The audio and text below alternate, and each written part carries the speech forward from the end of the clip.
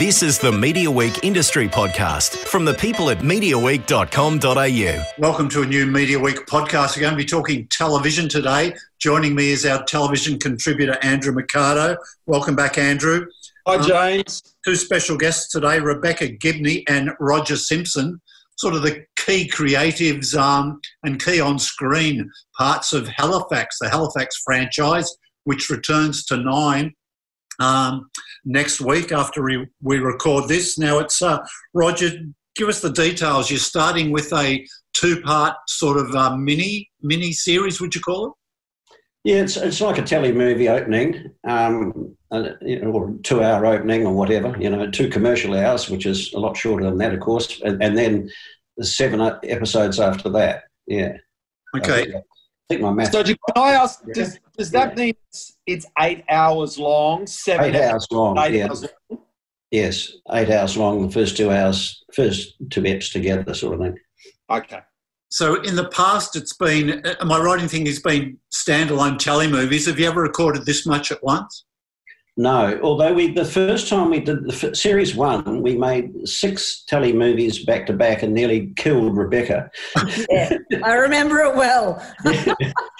and then we decided after that we would only make 3 telemovies back-to-back. So we have made 6 telemovies back-to-back the very first time out, and they were standalone telemovies, but we did shoot them in one huge block. But it was all too gruelling, especially on Rebecca, who's almost in every scene in Halifax.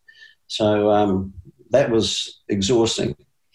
But this is the biggest thing they've done since Series 2 through to 6 or whatever it was. And it was big enough, wasn't it, Rebecca? It was massive.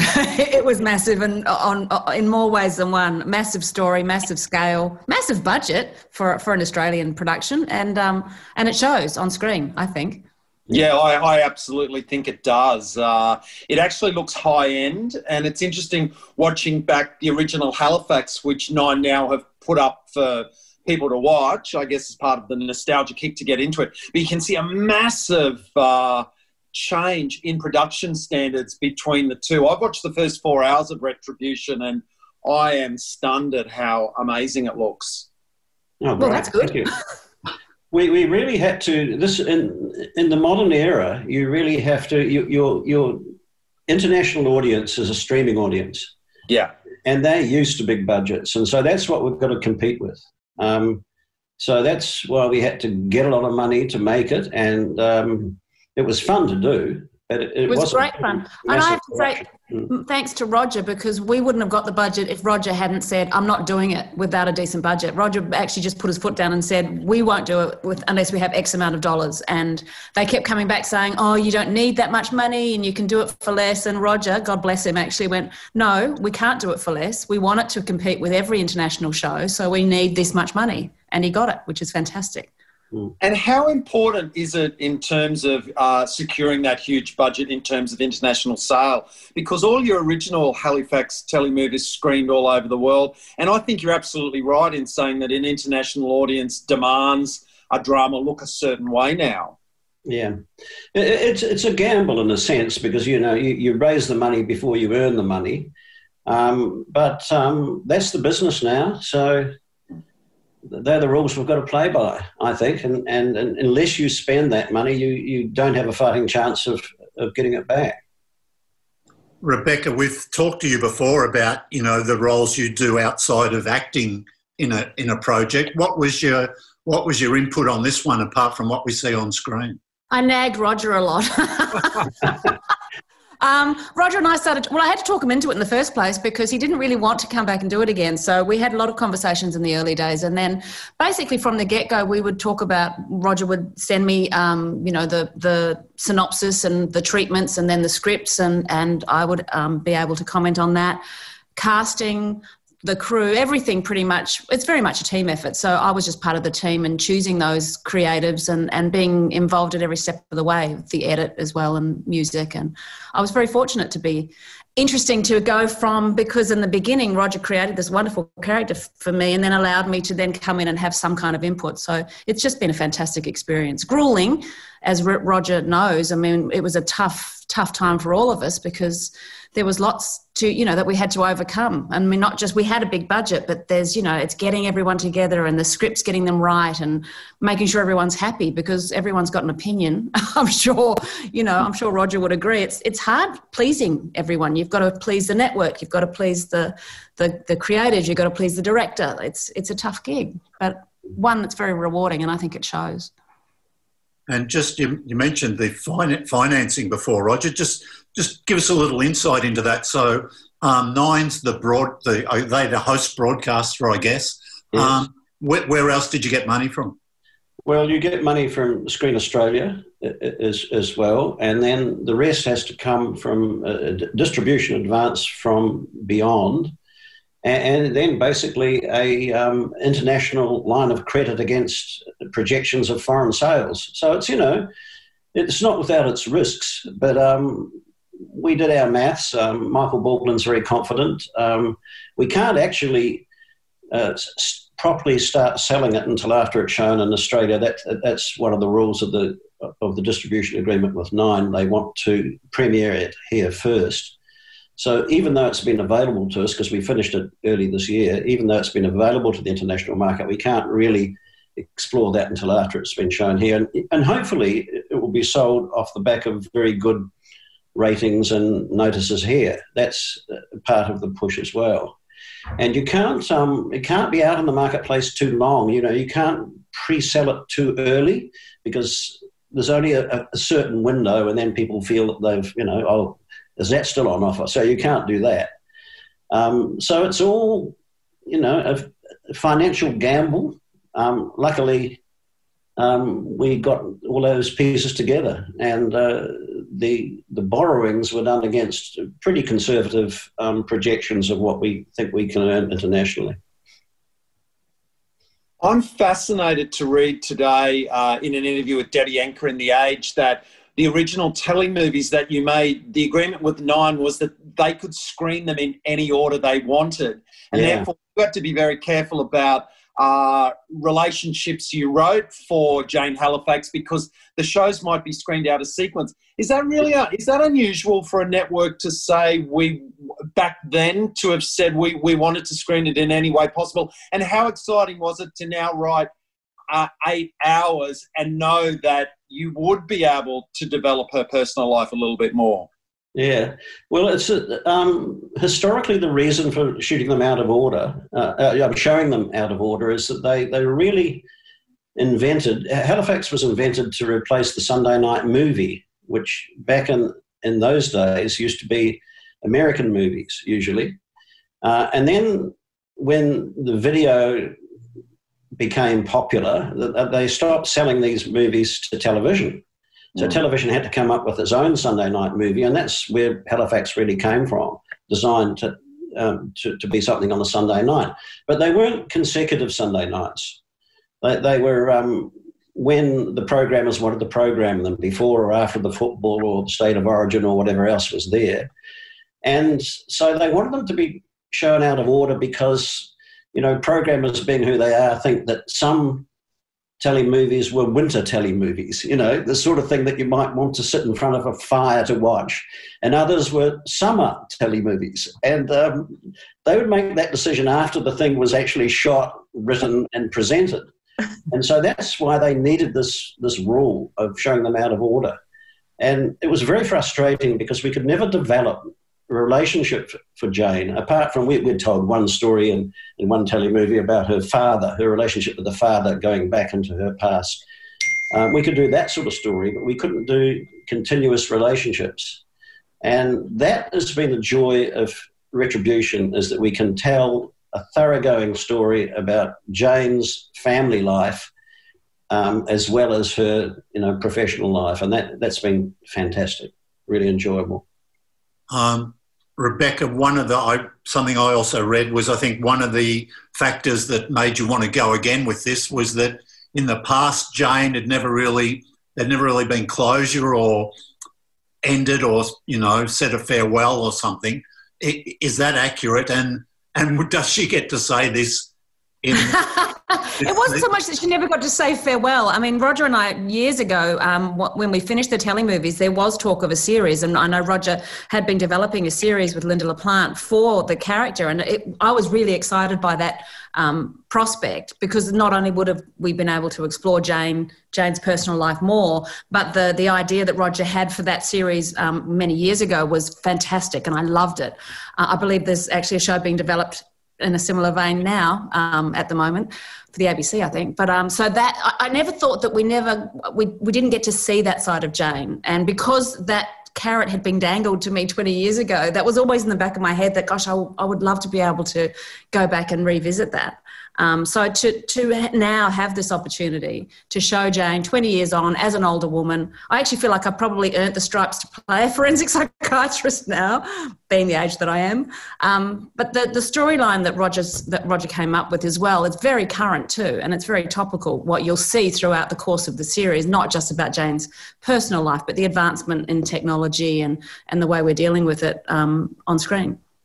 And of course, a 20-year wait means that there's this amazing ability to dip back into those original telly movies, but you're not overusing that in Retribution. I can see, I've seen Jacqueline McKenzie reprise her role from 1995 or whatever it was. I'm just wondering, will there be any more moments, or would you kind of describe this more as a standalone?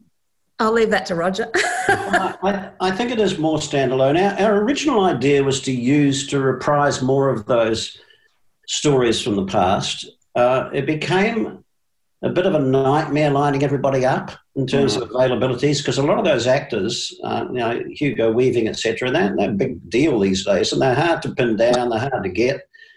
So it kind of became, that was the original idea, but as we got into investigating availabilities and doing deals, etc., it just became too difficult. So the story sort of developed a momentum of its own anyway. And, Jackie McKenzie is a blast from the past and works extremely well. But that's the kind of history of that. The original idea was 20 years later, it's around about now that the worst of the criminals Jane put away are starting to be released. That was the original pitch and the original idea, but it just got too hard. That's for series 2, though, isn't it, Roger? Series 2. Yeah. Unlike Andrew, I've only watched the first half of that telly movie because I was very scared about giving away any spoilers. But so I could talk about the casting in that, Anthony LaPaglia, Claudia Carvin. I'd like to hear from you both on that. But Rebecca, have you worked with Claudia before? I have actually. Claudia and I did a mini-series years ago called Small Claims together, where we played kind of housewives that turned detectives, and we had a blast on that and got on incredibly well. And so I was thrilled that she agreed to play the role of Mandy. It's something that I don't think anyone's ever seen her do before. She actually said to both Roger and I, it's the best fun she's had on any job, because it was so far removed from anything she's done before, and she's phenomenal in it. And Anthony, of course, I've played his fiancée and his wife in 2 different projects, Lucky Break and Mental.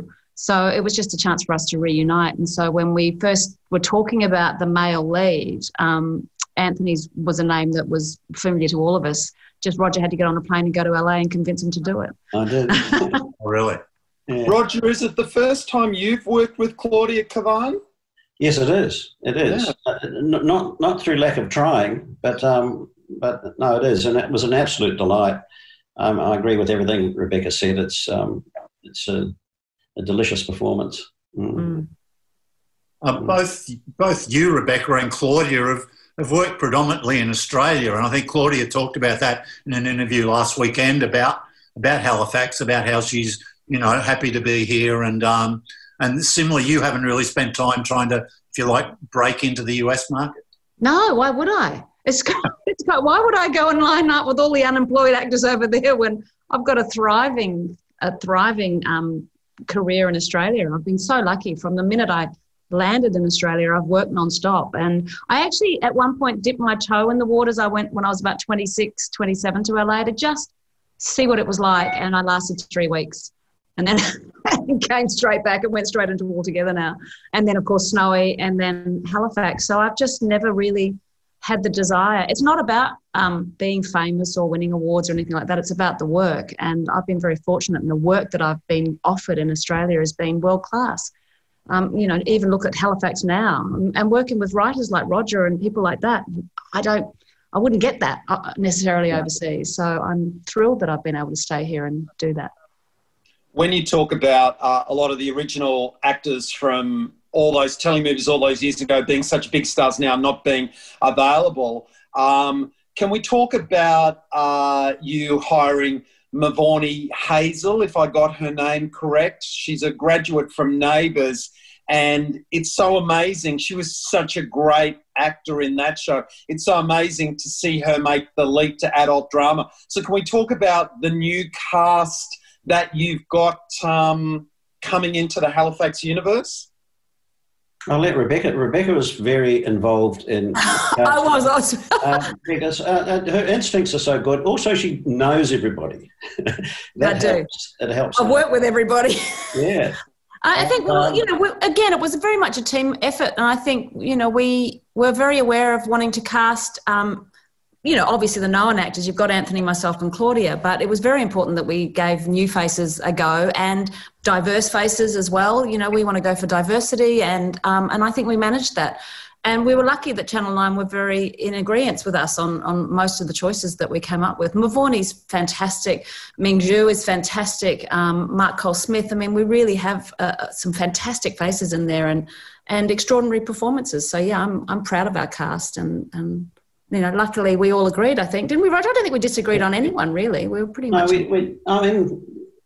sometimes the network has a different view because they're more aware of what works for them, and sometimes we have to defend what works for us. That's kind of tension with the network is normal and probably healthy. But we certainly didn't disagree amongst ourselves. Yep, the diversity is there and it's not overdone, so well done for that. I really appreciated that. And also, can we talk about behind the scenes, Roger, you working with Louisa Cause, who is someone that I worked with 25 years ago in TV when she was just almost like a production assistant. And to see someone like that moving up through the ranks, it's amazing to see people like that doing such amazing... It was fantastic. She was my new Le Measurer. Yes, that's a great... Yes, she is. Just fantastic because I worked with Louisa on Bikie Wars. Yep. We did that together, and she did the last series of Satisfaction, a show I did for Foxtel. So I had some background with her, and we got on really well. We really click. We know each other's strengths, and we play to them, and she is a fabulous, as Rebecca would agree, a fabulous producer, absolutely fabulous. So it was a very happy experience. And, the measure and address, that's all right. Geez, to be able to straddle the creative and the financial side of things the way she does, she's on 24/7. She is one of those women that you could call any time of the day or night and about anything, and she would be there to do it while she's juggling the crew and production and post-production. I mean, she wore so many hats, but she is extraordinary. I would walk over broken glass to work with Louisa again. That opening telemovie has got that sniper story. I presumably that plays out in the end of that, and then are the episodes self-contained, or do they follow on? Or leave that to Roger. They sort of have a sense of completeness within a theme for an episode, So it might be a character progression, or it might be a plot progression or deviation. They're murder mysteries. Finally, Halifax are murder mysteries, and so you want a lot of mystery as well as a lot of detection as well. And so you sleuth your way through a fairly twisted lane in order to get to the end and pay things off and hopefully surprise the audience in the process. I mean, that's that's the task. Can I just say thumbs up on that? I think you've done that really, really well. I mean, we see this with other crime dramas where they sort of have this continuing storyline, but really the show is just about an episode of the week, and that continuing storyline is just a tease. But what Halifax Retribution does so well is it keeps that main storyline at the forefront while telling other stories that seem to seamlessly blend into it. I think that the script writing in this series is one of the real strengths, because I've watched 4 episodes and I'm still as in it as I was when I watched the first one. So that isn't a remarkable feat to pull that off, I believe, because I've seen other shows do it so badly. I have to say this is an extremely enjoyable podcast. But I have to agree with you, and I'm normally very critical as well, but I've got to say the next 4 episodes that you will wait to see are equally as good as the first 4. I mean, and the climax towards the end, again, because we have some brilliant performances coming up from some other people that we haven't talked about yet, that really keep you on your edge of your seat to the end. And also Daniel Nettheim, who directs our last 2 episodes, is phenomenal. He's done an exceptional job with the finale. Wouldn't you agree, Rog? Absolutely, yeah.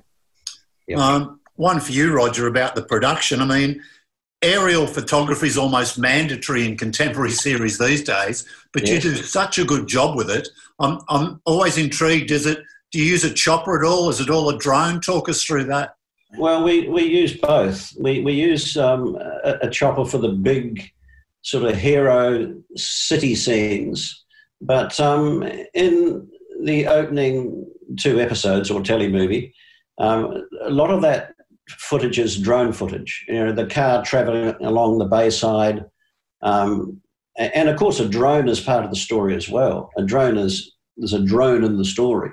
And so the best way to shoot a drone is with a drone, you know, even if you want a drone side point of view, or if you're looking at the drone, you might look at it with another drone.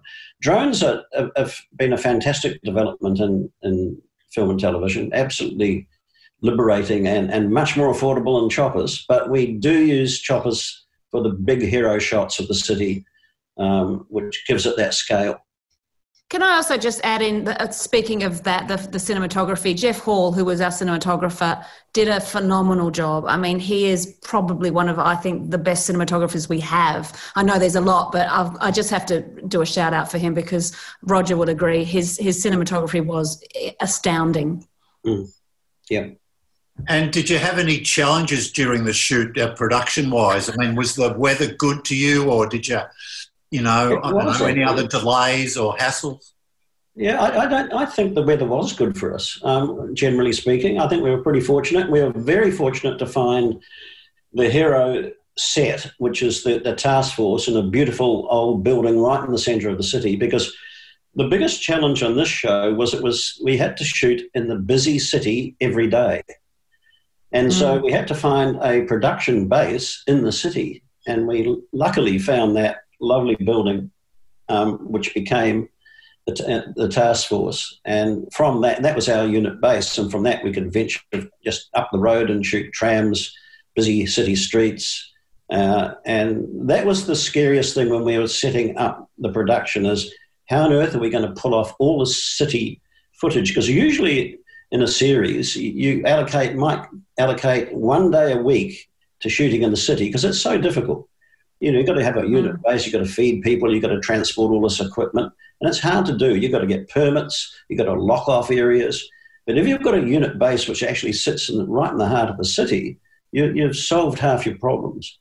So that was really important, and we spent a lot of time searching for that location. Lots and lots of locations we looked at and said no to.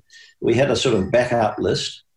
But I have to thank Film Victoria for their cooperation in this. They are my favourite state funding body. They just give you everything that you want in terms of support. They've got a huge resource in terms of, why don't you look at this building, why don't you look at this one?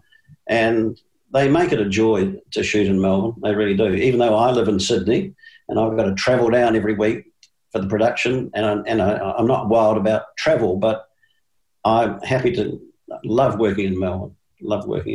Just quickly on that that HQ for the task force. When I first saw that, I thought, gee, this looks like Seven's old Piermont building with all the brick walls. And Yes, it did. it becomes obvious it's not later on, but it does look a lot like it. Yeah. It was extraordinary. Penny Southgate, our production designer, did an extraordinary job, excuse me, turning it into the task force from what it was. If you'd seen the empty shell before she actually transformed it into a task force, she did amazing. And I agree with Roger. We were very lucky with the weather. The only thing I probably would say is because we shot a lot of it up on rooftops or in car parks up high, we did have the old wind problem sometimes. You know, there was a lot of wind and, you know, so you're dealing with the elements and that. Yeah. And it was cold, wasn't it? And it was a bit cold. Yes, on the top of those buildings in winter, even if it wasn't raining, it was bloody cold. Yeah. Given all those 21 telemovies are now available to stream on 9 Now, Yes. do each of you have a favourite one or one that you would direct people who are watching Halifax Retribution and go, I love this, and they want to go back and watch some of the originals? Do each of you have an episode that is one of your favourites that you would recommend? Well, my favourite is Afraid of the Dark, which is the story about when Jane Halifax goes back into her youth and her relationship with her dead father and puts a few demons to sleep. I love that episode, and it's actually inspired by a very dark story because it's actually a retelling of the Port Arthur massacre in a different, a fictional version of it. So I think that's my favourite because Jane went so far in so many ways, so many layers of her character, and the performance was stunning. And it's a dark story, but it's a redemptive story as well. So that would be my fave. That probably is my fave too, absolutely. I mean, there's some honourable mentions. I did like Swimming with Sharks. I think that was a very dark episode, I think, with Martin Shokas playing a serial killer. But Afraid of the Dark, again, was probably my favourite as well for all the reasons that Roger said. And, of course, Lies of the Mind with Jackie McKenzie, just because she was phenomenal in that opening episode. I think she won every award because of her performance. So that's probably the other one that I think deserves an honourable mention for sure. Yeah. And I like there's another couple that I'm very fond of, which are the Matt Gudgeon ones starring Steve Bisley as Jonah Cole. Sweet Dreams was one of them. Sweet Dreams was one of them. Sweet Dreams was one, and the other one was called... Yes. 20 years ago. It's 20 years ago. It's the other one, yeah. I agree. Yeah. And that was a beautiful creation, that character of Jonah Cole, played by Steve Bisley, and they were two really good films as well. So there we've named 5 now, 4. Yeah. Exactly. The Feeding is the other one. The Feeding and Sweet Dreams. The Feeding had Frances O'Connor and Deborah Lee Finesse in it, I think. Yes, it did. Yeah. And then Afraid of the Dark, and then Lies of the Mind is the Jackie McKenzie one. Yeah.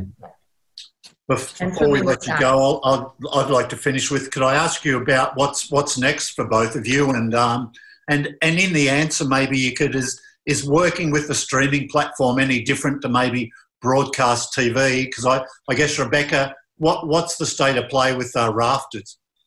Well, I'm meant to be coming back to finish it off at some point. So I'm hoping to be on a plane soon and in quarantine, and then I'll be finishing off Rafters. As far as I know, working with Amazon's been great for 7. I think they're really enjoying the process. The scripts have been fantastic on that too. And I'm currently working on a project that we're sort of developing in New Zealand. So, and that's also with a streaming platform, and they've been fantastic as well. So I'm hoping to be doing something like that early next year, actually filming in New Zealand. And then, of course, waiting to see if Halifax 2 hopefully gets greenlit. Okay. Where are you, Roger? Well, I've gone back to a play, which I was writing for the Melbourne Theatre Company, which I put aside to do this project. So I've gone back to that. Although all the theatre companies are dark at the moment, so goodness knows when that'll get done. And then I'm developing another new project, which we won't talk about yet. and like Rebecca, waiting to see what happens with Halifax. Well, Nine will be mad. They'll be crazy if they don't bring this back for a second series. This is their best Australian drama in years and years and years. But in conclusion, I do want to say, Rebecca, you're on the cover of the Australian Woman's Weekly. And you know this is a collector's item now, this issue, because this is the issue where they call Richard Wilkins Rachel, and then they call his son Christian Wilkinson. So my question is, have you spell checked your article in Women's Weekly to see if they've called you by the right name? I haven't seen it yet, but I believe it's all okay. That's hilarious. No, I think I've actually just been sent it, so I'm gonna have a read of it. I think it's all good. That's very funny. Okay, look, it's been great talking to you both today. I really appreciate your time. Any apologies if there's any sort of little audio glitches in this, but we managed to get us all on from different places. I think we were at Sydney. You're in Sydney too, Roger, I think, are you? Yes, I'm in Sydney, yeah. Andrew's in regional New South Wales, and Rebecca over there in New Zealand. Yes, it's been fantastic. Thank you so much, and thank you for being so supportive and lovely about it. Particularly you, Andrew. That's really I'm thrilled. I'm sure Roger's thrilled that you really enjoyed it. Yep. Thank you. I absolutely loved it. Make some more. Thanks for the chat. Thank you very much. Thanks, guys.